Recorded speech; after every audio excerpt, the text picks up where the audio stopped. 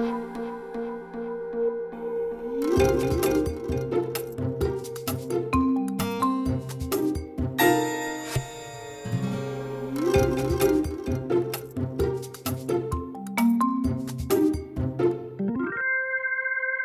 to Managing Marketing, and today I have the opportunity to sit down with Sandra Wiles, who's Head of Partnership and Integration at the Media Store, and someone who has spent, many years working, managing and seeing success from her clients' sponsorships. So welcome, Sandra. Thank you for having me. Look, I want to start with what may seem like something very basic, but it seems to me sponsorship has so many different faces these days. You know, there was a time when sponsorship was sponsoring the golf day or sponsoring a media program or entity, but it's so much more than that now, isn't it? Well, I think the definition of sponsorship has changed so much over time. I mean, there is still the traditional sponsorships that exist, but the assets contained within those sponsorships now are so much more layered and diverse. There's the prevalence of social media and every individual associated with that particular sponsorship is now a channel themselves. So this rise of the individual is a huge thing and really changing the sponsorship landscape. Celebrities, what do they call them? Influencers, all sorts, the whole myriad. So the definition of a sponsorship now is probably one of the most broadest terms in marketing, I think, and different brands will have a myriad of different sponsorships, from traditional sports to influencers to philanthropic causes, all that could be recognised as sponsorships. Yeah, because there's commercial sponsorships and then, there's the philanthropic sponsorships, but really they're all based around the same thing, aren't they?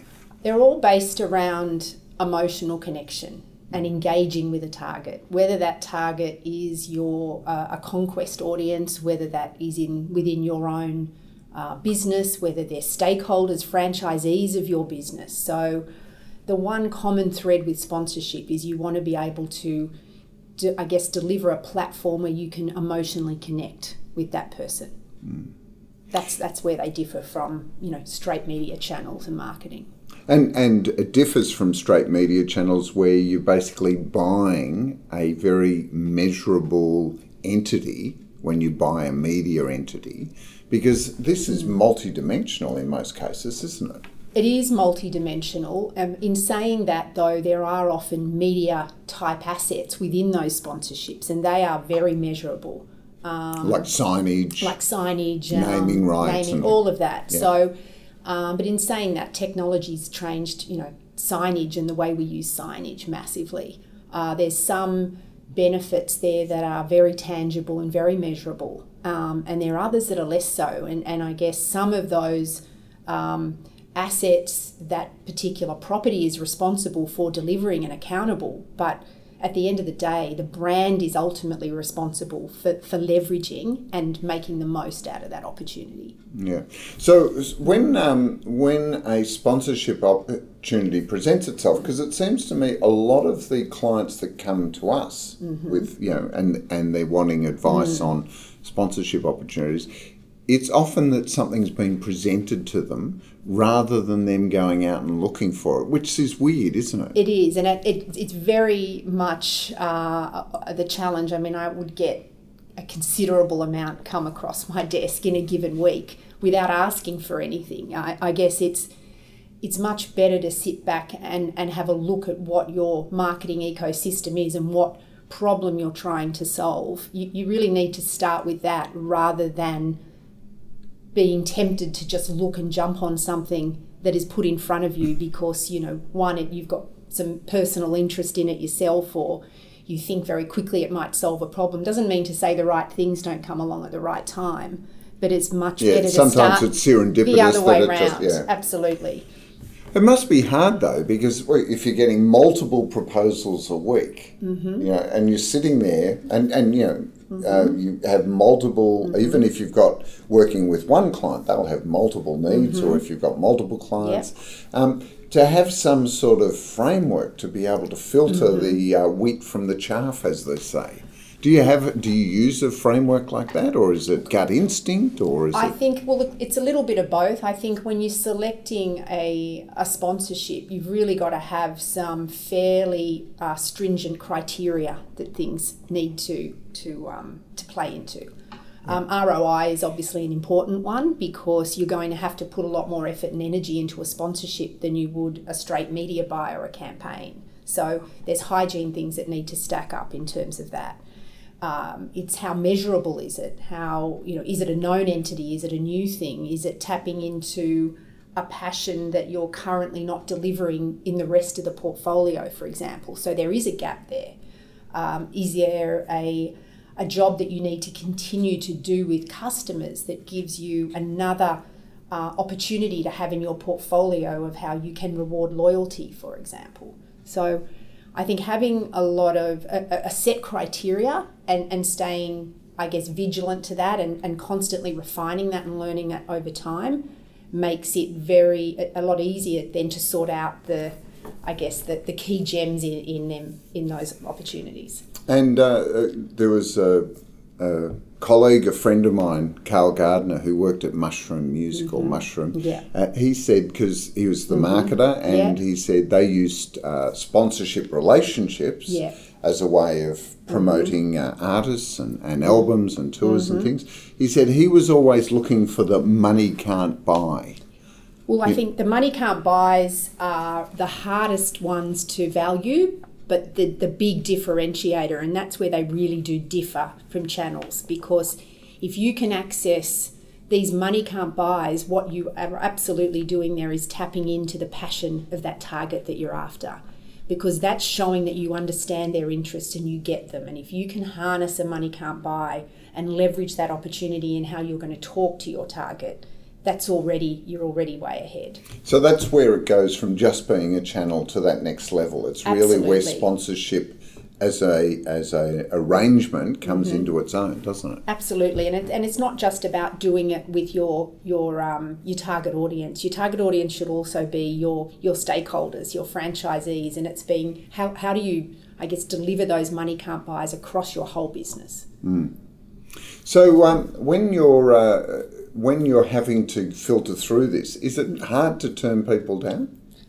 Look, the only reason I ask that is I know someone that worked for a big corporation, and they said they were getting 20 or 30 a week, and they had some criteria. And they said the vast majority of them didn't even get close to meeting the criteria. Well, I think it's how much effort they put in the first place and whether they've actually shown initiative in understanding, what brand they're going after. And I think that determines the effort and energy you put back into your response. In saying that, you can see some gems come across your desk that haven't quite been positioned the right way, and how maybe you could give them some feedback to improve their offering. So I think it's really important to stay open to what's out there, because the more opportunities you see, the more you're able to really understand how sponsorship as a genre is evolving and how many layers there are. And look for that diamond in the rough, as they say, that with a bit of polishing could actually be a gem. That's right. So once you've got a proposal that's of interest, what's the process of then working through the, first of all, approvals and then implementation? I think as you're working through the approvals, getting that internal buy-in across the business is really critical. Making sure you understand where it fits into your overall ecosystem. Understanding, is this something that's going to be a long-term property? So let's think about how this is going to deliver to the brand over time, across paid, owned and earned. How are we going to measure success in year 1, year 2, year 3? Do we have the infrastructure in place to measure that? I think what is also really important is it's not just a set and forget once you've got that leverage strategy.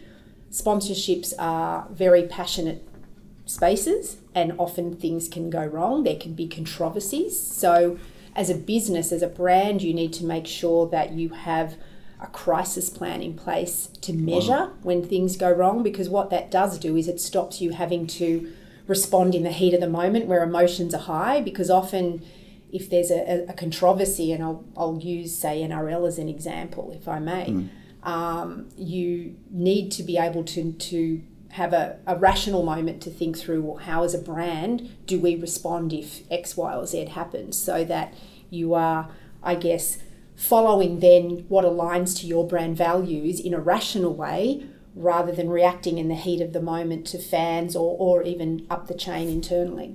Yeah, it must be an interesting conversation when a sponsorship goes wrong or it starts. But it would come back to who actually owns the sponsorship in a way within the organisation. The reason I raise that is that we've actually seen sponsorships that have been organised by corporate affairs because it's seen as something that will help position the company or the organisation with the sort of commercial stakeholders, the shareholders, government. Then we've seen it with sales, often sponsorships used by sales as a way of lubricating the sales funnel, marketing, of course, and then other times a separate sponsorship department. Do you think there's any one approach that works best, or? I think the key challenge for sponsorships is that they get siloed. And I think what you've just said then explains exactly that. They either they're owned by this department or this department. The critical element for success is that the entire business is invested in its success. So if anything, the CMO is the owner or the custodian of that within the marketing team, but equally so is the head of sales. It's got to be a shared responsibility that the entire business is equally invested in. And in saying that, including the sponsorship property that you've bought from, you want them to be a business partner as well. You want that relationship to go beyond just being a transaction. So how do you make sure they're invested in your success as well? Yeah, and you can see organisations where they've made it as part of the whole company because they leverage that relationship on multiple dimensions. But how many times have you seen big corporates that will have almost corporate sponsorships of events that almost have no or obvious connection with either sales, the customer, or marketing? A lot. And I think what you're doing there is really missing the opportunity to return that ROI and have that property, delivering you greater efficiency year on year. Otherwise, it just becomes an extremely expensive media asset. Well, they are usually the sponsorships that are transactional. Yes. Money's paid, tickets are given to an event, certain people in the organisation turn up, and that's pretty much it. And I think that's a demonstration of when you don't start out on the inside with a sponsorship, you start from the outside. And I think if you start properly planning something from the inside to make sure the entire business is invested, you're going to guarantee that you don't end up in that situation. What's that look like? We can talk about starting on the inside. What would a inside start look like for a major sponsorship? I think first of all, it needs to start with communication up front. We're investing in this property. The whole business is going to be a part of it. Here is what the staff will access as an opportunity. Here is how the franchisees will access this as an opportunity and have potentially some money can't buys where they may leverage those relationships. Think through all of the stakeholders that could possibly get any benefit or involvement or experience from this. Absolutely. CRM, how are we going to reward existing customers? How are we going to conquest? What's that communication going to look like through the whole funnel? What is that consistency? Because with consistency comes scale. And I think people having that authentic connection is also critical, because it's not just about a logo and doing things. It's what is your message? What is your reason for being there? And there's obviously brands that have a much more natural, authentic fit with a particular property. And there's other categories that have to work harder to make themselves relevant. But as long as you found what that angle is, and that angle is consistent across every single touch point, that's when you will you will really see the benefits. And when we think of these big events or big sponsorships, like sport, you mentioned NRL, AFL, cricket. They've had cricket's some an interesting one. And then you've got the arts, and then and the music, and within that you've got the music industry. And what other categories are there? Because what I'm interested in... Well, there's food festivals, there's, there's a myriad.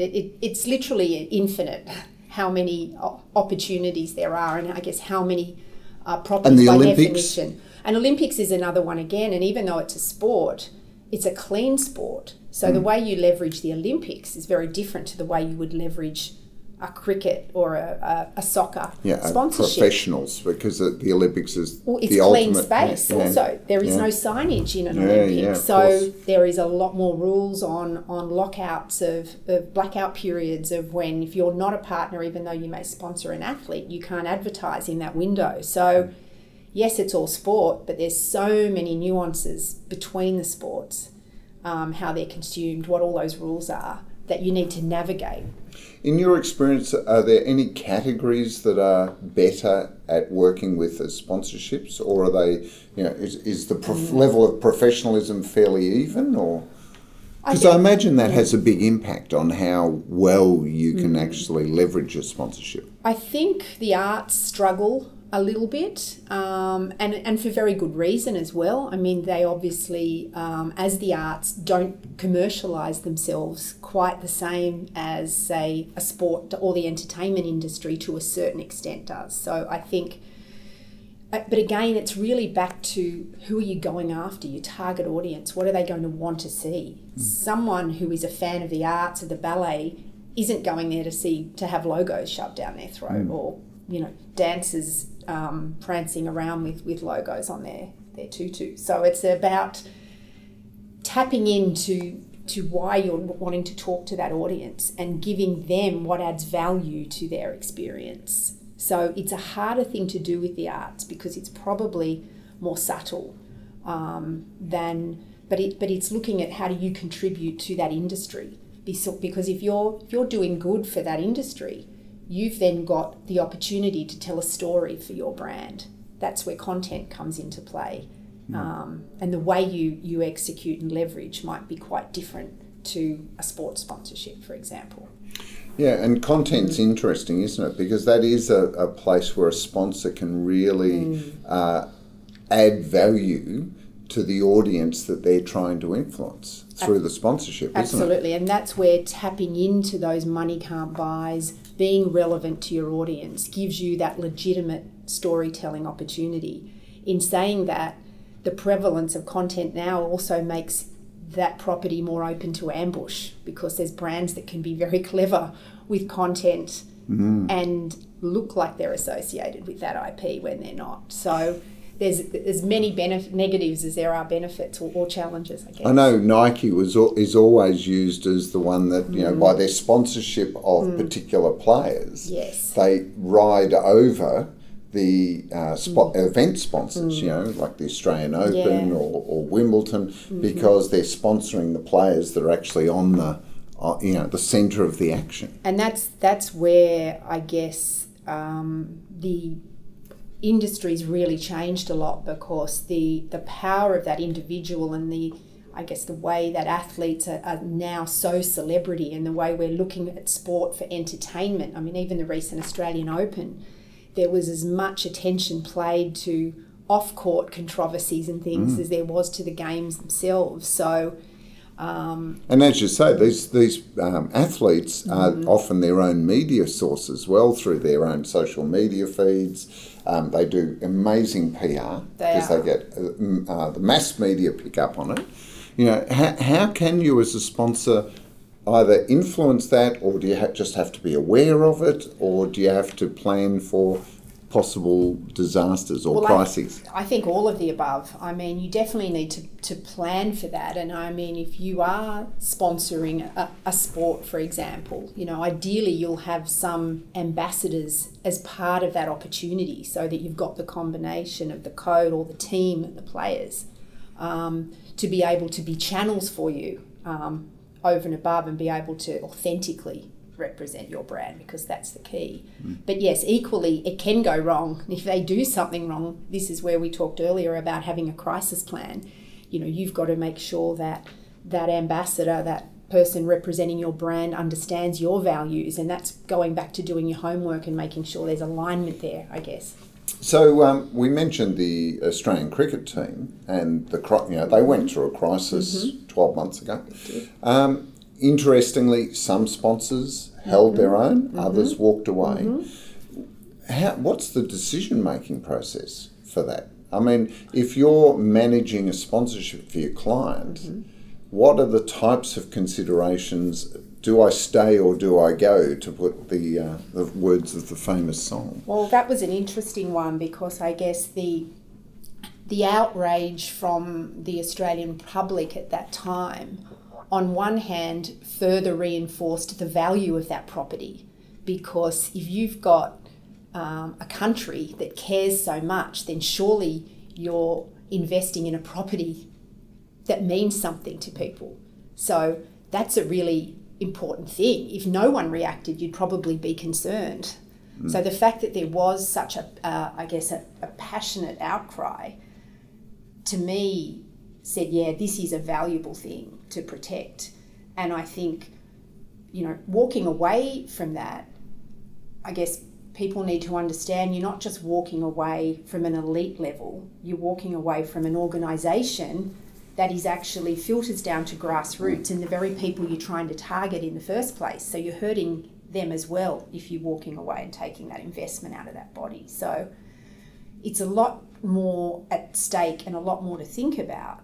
And again, goes back to that point I made about having a crisis plan, because things will always go wrong.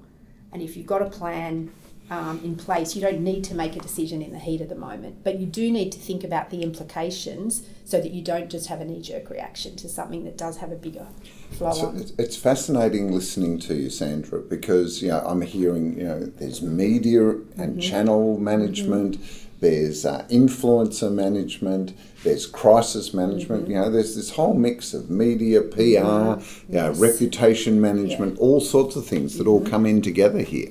Must be fascinating to actually pull those in, because in a lot of organisations and even in a lot of companies, agencies, suppliers, all of those things are often very disparate.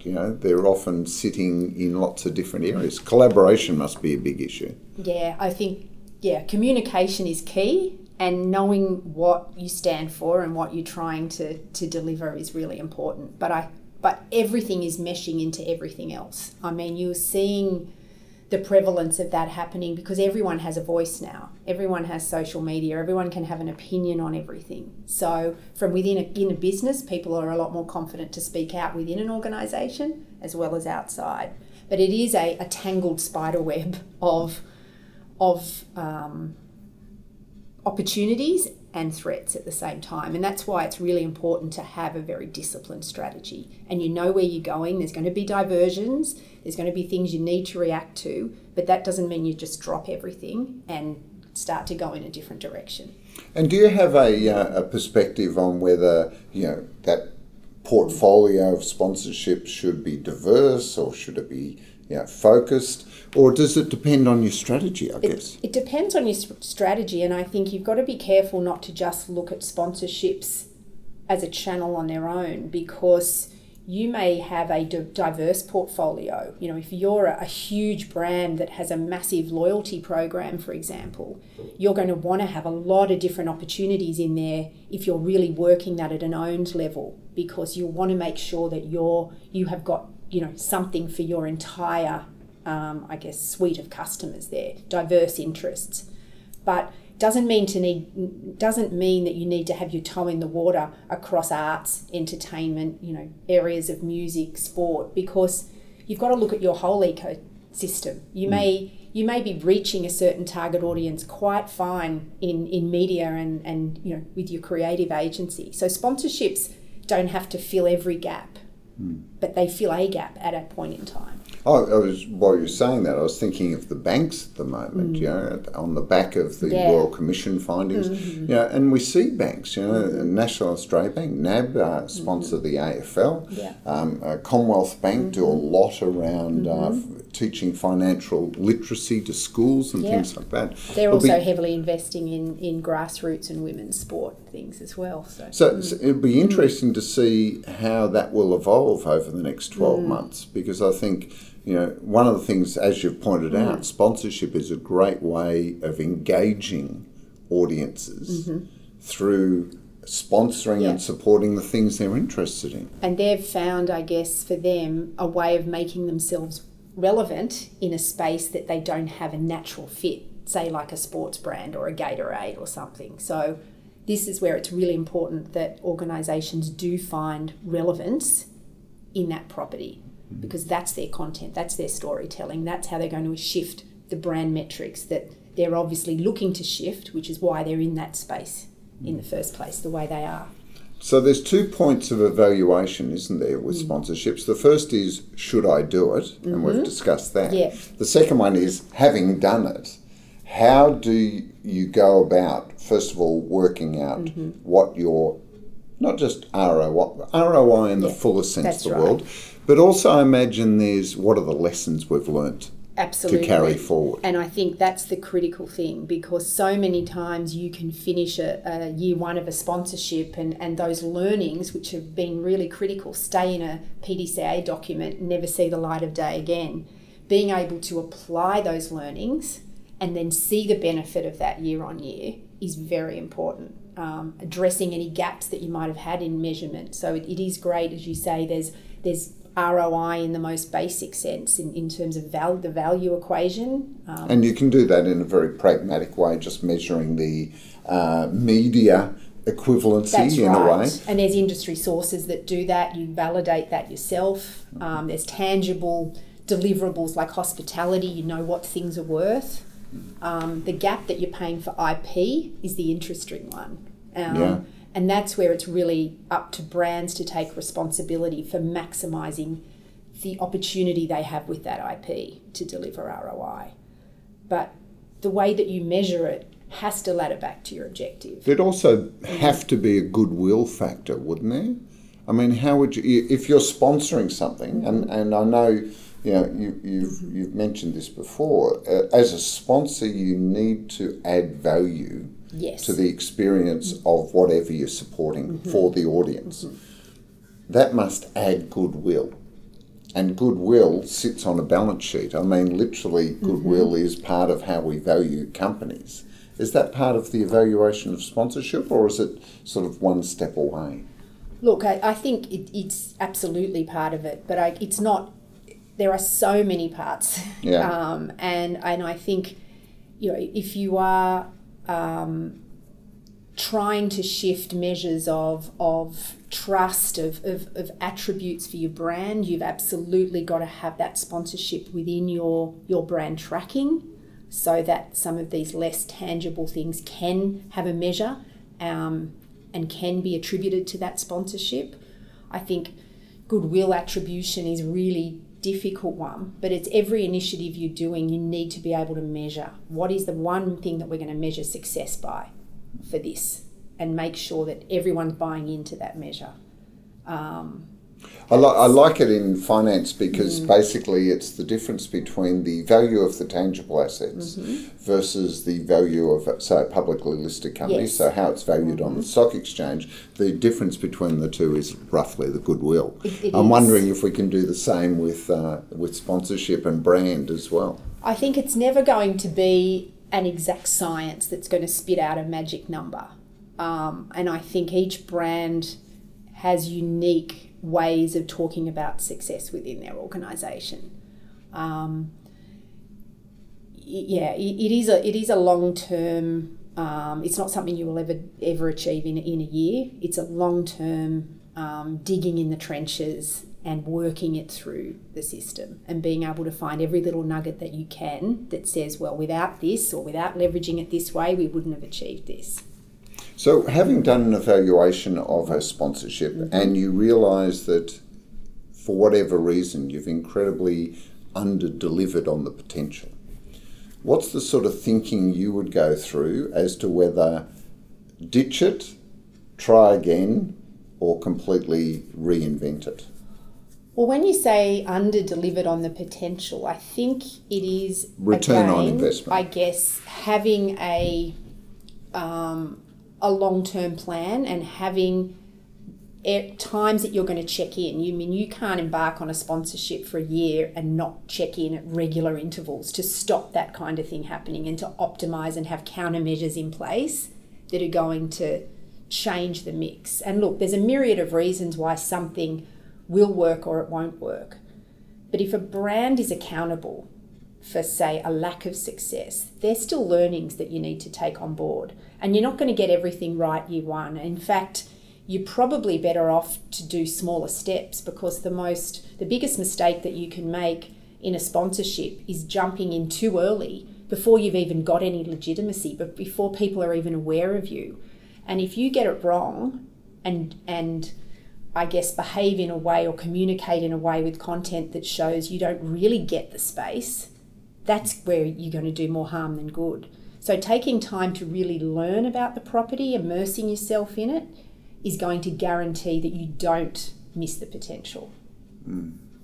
It's a good point, because some people some organisations have a sponsorship budget, and it's almost like a bucket of water that gets doled out to various things. But your approach is more about seeing it as part of the overall investment. Yes, right. And sometimes sponsorships can change over time and actually end up delivering on a whole other marketing objective that you actually didn't sign up for in the first place. But that might mean savings from another part of the business, because suddenly with what you've learnt in that sponsorship space, it can now answer another business problem that maybe is more effective to solve within the sponsorship than perhaps something that the CRM team might have been doing separately. Yeah.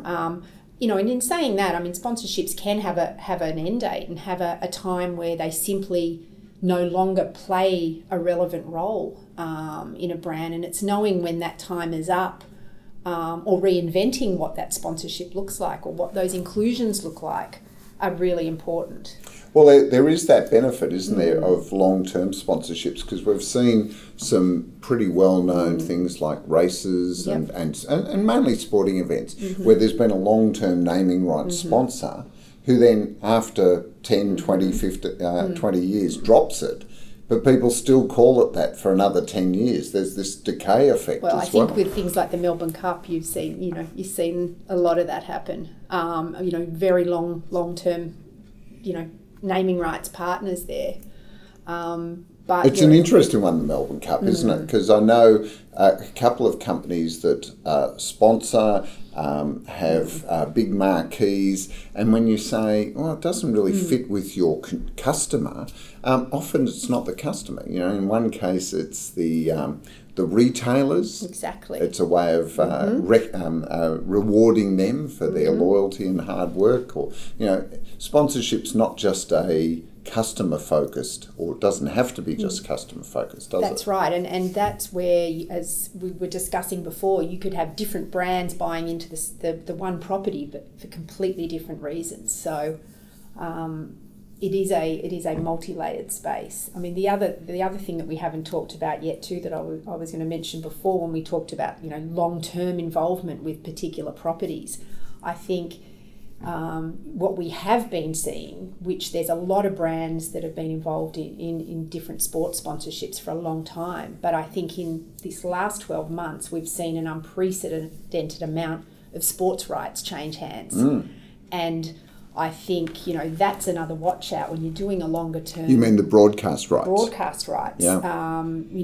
completely change a leverage plan. So it's really important when you're looking at these horizon deals that might go for multiple years. You want to be aware that is there a time during the life cycle of your sponsorship that the actual broadcast rights, for example, are going to be up? And what are the threats with that? How do you protect yourself from that? We've seen a really interesting thing with cricket where, it was such a you know, the Nine Network was the go-to destination. Summer for 40 of cricket. years. Yeah. You know, international, free-to-air, you know, you knew where to, and now we've seen that whole thing turn on its head. And, you know, for brands that have been around trying to leverage that, suddenly the entire fragmentation of that sport completely shifts. Well, and I think also because broadcasters changed. You know, Absolutely. there is the free-to-air, but Yeah. then there's the paid options, and then there's streaming, and then there's paid streaming. You know, and where the World Cup, wasn't it, that Optus had the trouble. They were sharing it with SBS, and, Yeah, well, and they had to share more in the end because they couldn't couldn't stream. You know, Yeah. they couldn't handle the bandwidth and the demand. I mean, in a way, success worked against them because there was such a high demand for it. But all of those things makes sponsorship even more complex, doesn't it? It does, and the challenge we've got at the moment really is that there is no one source of truth. I mean, we do know that live consumption of sport is certainly not declining the same way general entertainment is on TV overall. And in fact, you could argue, is it really declining at all? Because is it just, you know, for example, something might be down because of the performance of the Australian team, for example. So there's all sorts of nuances. Did rainy weather, you know, mean no play? There's all sorts of reasons why sport can fluctuate. But the gap we've got at the moment for any decline we do see is we know the demand is there for streaming, but that's a different currency again, and we don't really have complete transparency on what those streaming numbers are. That's and true. How the industry understands that, you know, we may have lost the linear broadcast here, but this is what we've gained. So it's actually effectively not a decline at all. And I think that's a real gap at the moment. The prevalence of streaming, we've seen KO launching over summer. That's going to really change things. It's just how quickly we're then able to measure that for clients is going to be the challenge. There's another dimension to that as well, which is it's not just the whole numbers, but is an audience person, a set of eyeballs, more engaged when they're streaming at the time that they choose as opposed to watching it at a predestined time as well. I know, and and I mean, fortunately with sport, the majority of it is consumed live. Yeah. Well, because no one wants a friend that says, "Hey, did you see that score? I was going to watch it tonight." But in saying that, you know, KO have now set themselves up for no spoilers. So if you're in that situation and you are watching it that night, you can, you know, ensure that you've got no alerts for your team or anything. So I mean, this whole technology is making it even more complex. It is, but that's why, you know, in a way, there's some really important 101 lessons there in terms of that's going to be happening in everything. You know, even sponsoring an artist tour, for example. You need to try to work out how you are in that content. So no matter where it fragments, you're there. Yeah. You don't have to, and I think that's the other important thing. When you are negotiating rights in a sponsorship deal, do it so that then you are free to leverage rather than having to spend to defend. Yes. Yeah. I think that's a real subtle difference. And it's all about planning up front. Yep. Get it right up front. So that you're not then playing catch up down the back. I've just noticed the time, Sandra. This is a incredible topic, and I'm sure we could probably talk for another hour on this. But thank you for joining me. Thank you for having me. And one last question: of all the different sponsorship types, which one's the highest risk for a brand?